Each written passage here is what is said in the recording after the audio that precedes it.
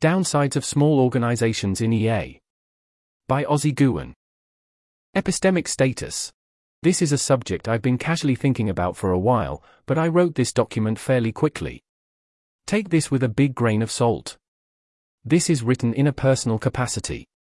A lot of EA, especially in meta and long-termism, is made up of small organizations and independent researchers. This provides some benefits, but I think the downsides are substantial and often unappreciated. More clearly, EA funding mostly comes from a very few funders, but it goes to a mass of small organizations. My impression is that this is an unusual combination. I think that there are a lot of important downsides to having things split up into a bunch of small non-profits. I'm suspicious of many of the reasons for having small organizations that I've come across. There might well still be good reasons I haven't heard or that haven't been suggested. I suggest some potential changes we could make to try to get some of the best incremental trade-offs. That's the end of that list. Heading: Downsides. Subheading: Low management flexibility. If you want to quickly create a new project in a sizable organization, you can pull people from existing teams. This requires upper management but is normal for said management. On the other hand, if you instead have a bunch of tiny independent organizations, your options are much more limited. Managers of tiny organizations can be near impossible to move around because many of them own key funding relationships. Pulling together employees from different organizations is a pain, as no one has the authority to directly do this. The best you can do is slowly encourage people to join said new project. Moving people around is crucial for startups and tech firms. The first version Amazon Prime was made in under 2 months, in large part because Jeff Bezos was able to rapidly deploy the right people to it. At other tech companies, some amounts of regularly rotating team members is considered healthy. Strong software engineers get to work on many projects and people. Small non-profit teams with locked-in mission statements are the opposite of this. This rigidness could be good for donors with little trust, but it comes at a substantial cost of flexibility. I've seen several projects in EA come up that could use rapid labor. Funding rounds seem particularly labor-intensive. It often seems to me like it should be possible to pull trusted people from existing organizations for a few weeks or months, but doing so is awkward because they are formally part of separate organizations with specific mission statements and funding agreements. A major thing that managers at sizable organizations do is size up requests for labor changes. The really good requests, with good managers, get quickly moved forward, and the bad ones are shot down. This is hard to do without clear, able, and available authorities.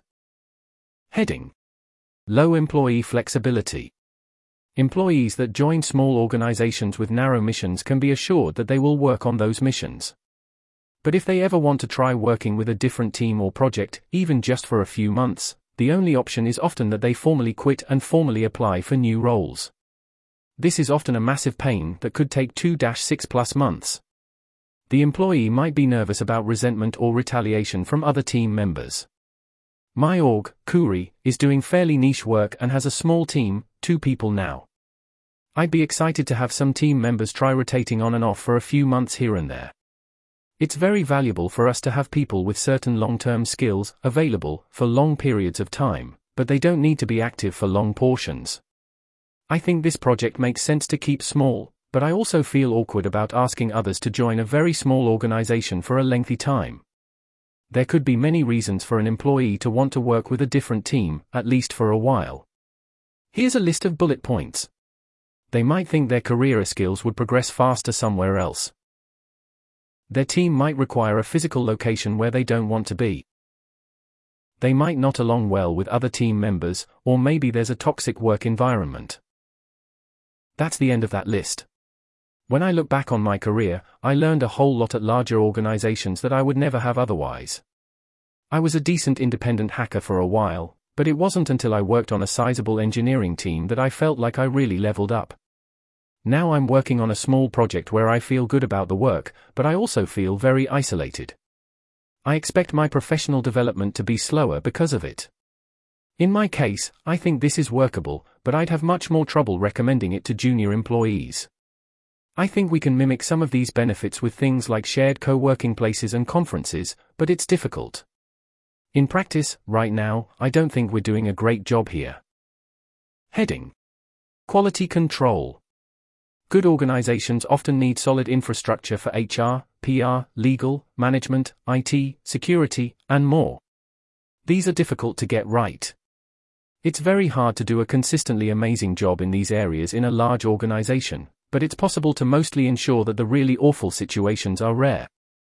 It would be great if we could promise people, if you work in an EA organization, you can expect a decent level of competence in key organizational aspects. Right now, I'm not sure if we can. On the management level, making a new EA project often means making a new org, and then figuring out many things you're not great at or interested in. I spent months with Koori figuring out things like which accountants to hire and how to set up our internal payment processes. Sponsorship programs help. In the last year, Koori joined RP as a sponsee, which I feel has been a solid win. But sponsorship only provides a subset of the full organizational benefit, and RP has a limited capacity to accept new sponsees. Heading: Boards, not managers. Non-profits are controlled by boards. Boards have a lot of problems, as Holden has written here. I've written about this briefly here. In sizable organizations, the vast majority of management is done by professional managers, not boards. But when you have a large collection of tiny nonprofits, you're stuck with a large collection of boards. Management is typically a full-time paid position. Managers are accountable to superiors. If it's a decent organization, they get training and oversight. There's often a management career track. Management hierarchies are portrayed in clear diagrams and are iterated on to be pragmatic and straightforward. Board membership is typically a minor side project. In the UK, I believe many board members can't be paid. Even in the US, pay for board duties is rare, and few organizations seem to budget for significant board spending.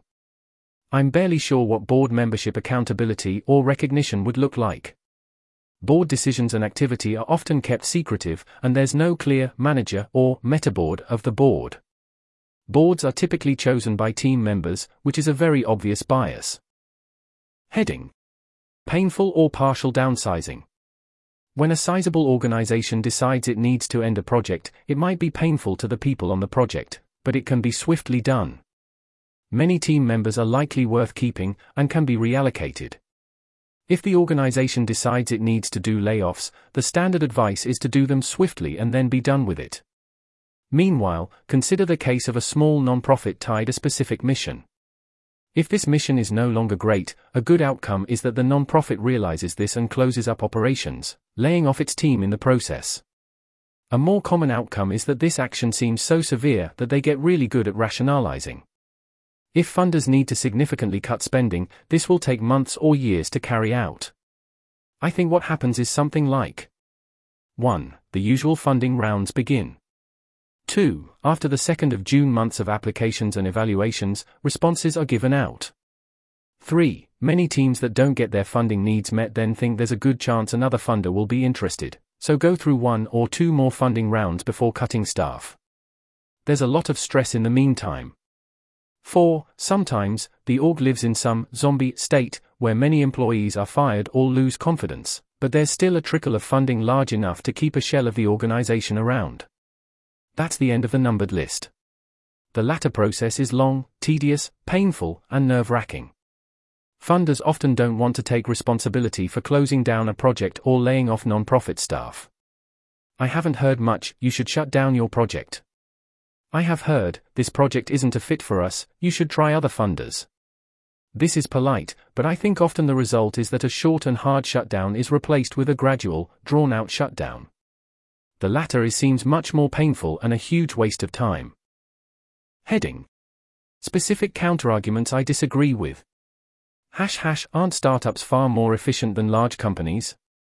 I believe that large tech companies are, on average, more efficient at converting talent into market cap value than small companies or startups are. They typically offer higher salaries, for one. In terms of market cap growth, my impression is that big companies feature a lot more growth small ones. In the period of 2005 to now, all YC companies combined grew to a net worth of $600 billion. Meanwhile, Apple Inc. alone grew from $30 billion to $2.7 trillion. I think it often feels like startups do things more efficiently. There's less process or bureaucracy. It's easier to implement features in small startups than big ones. But I think these indicators are deceiving. In small startups it might feel like things are moving quickly, but most of these efforts either have tiny markets or end up as failures. There's a lack of legal oversight, but some of that is because the startup doesn't have to worry about downside risks. There's fairly little risk of hurting the brand, but at the same time, you don't have the benefits of a brand worth protecting. Effective Ventures had severe downsides from the FTX fiasco. This proves it was too large. I heard that the FTX fiasco caused significant problems at EV, which created a mess that impacted all of the organizations under the EV umbrella, even ones not otherwise associated with FTX. I'm sure there's a lot we can learn from this.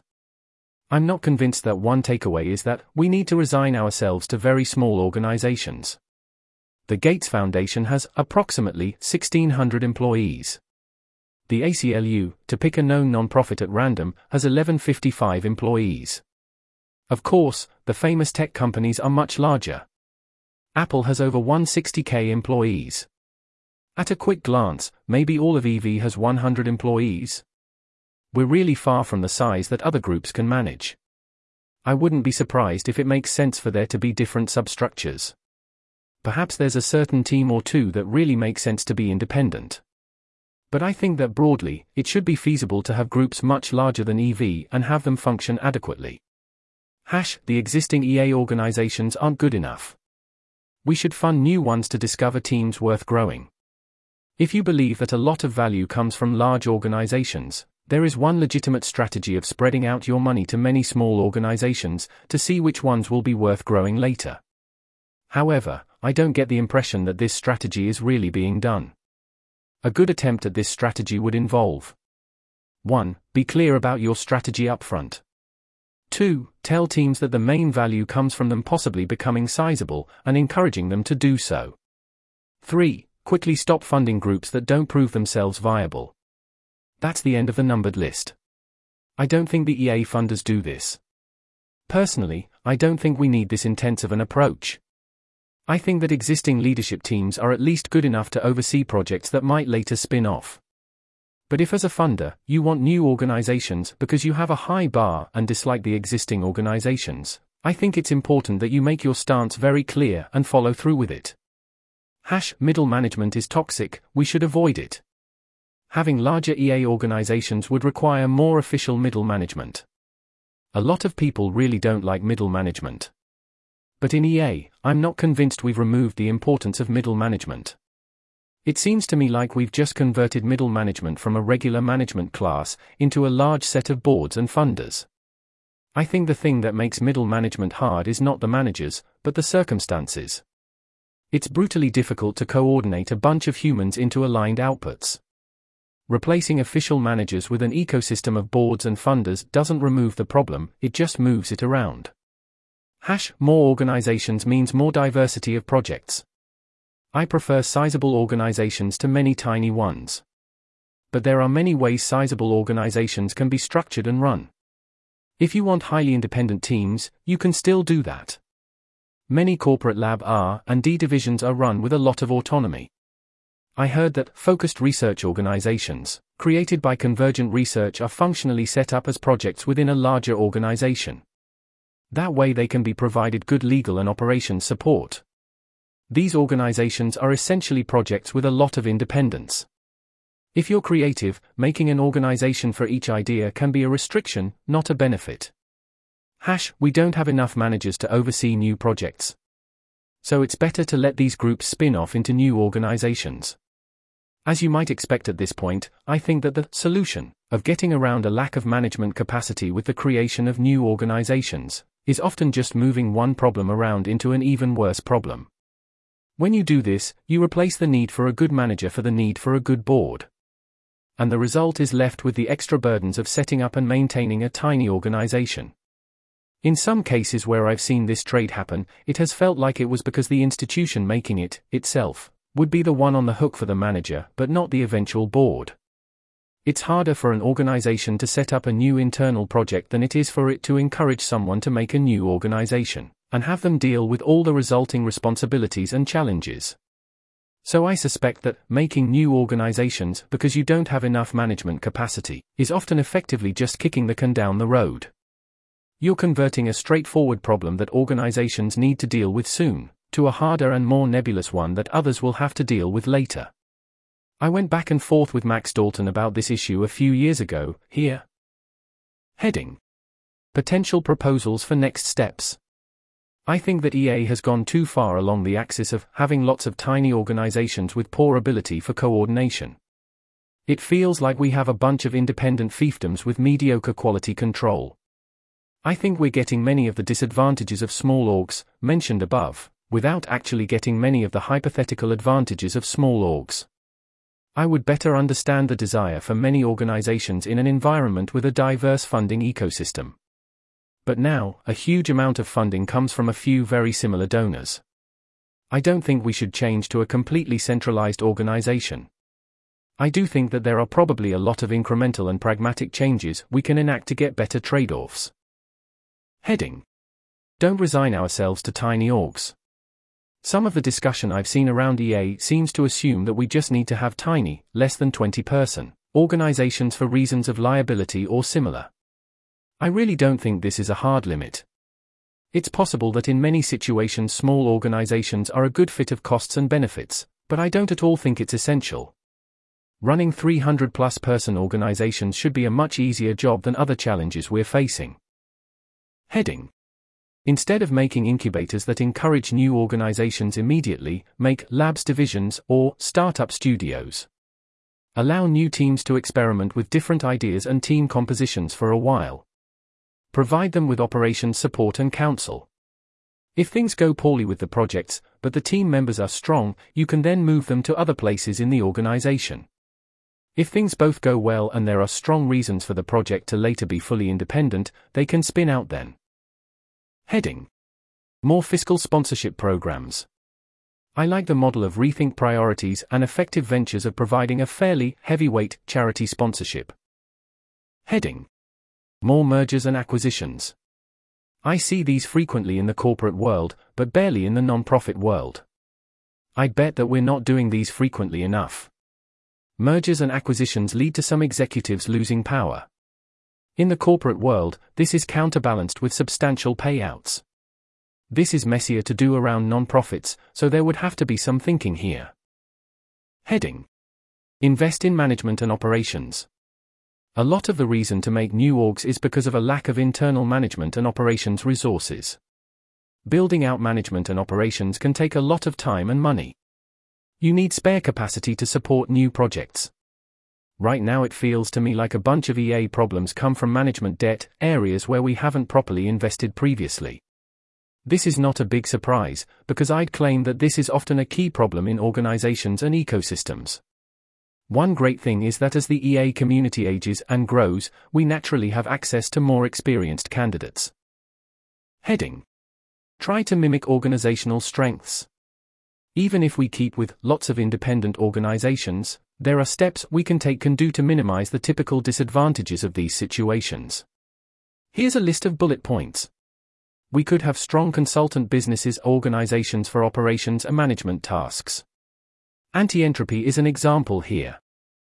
We could have coordinated efforts to help ensure that boards are run well and have good members on them.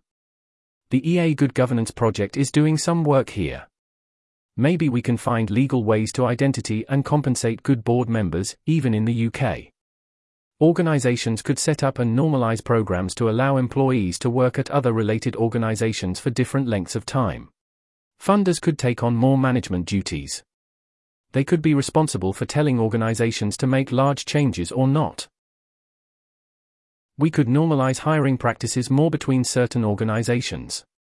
Ideally, we'd have set up so that strong employees that do well in one organization and can be expected to do so in a different one don't have to go through another lengthy hiring process to move.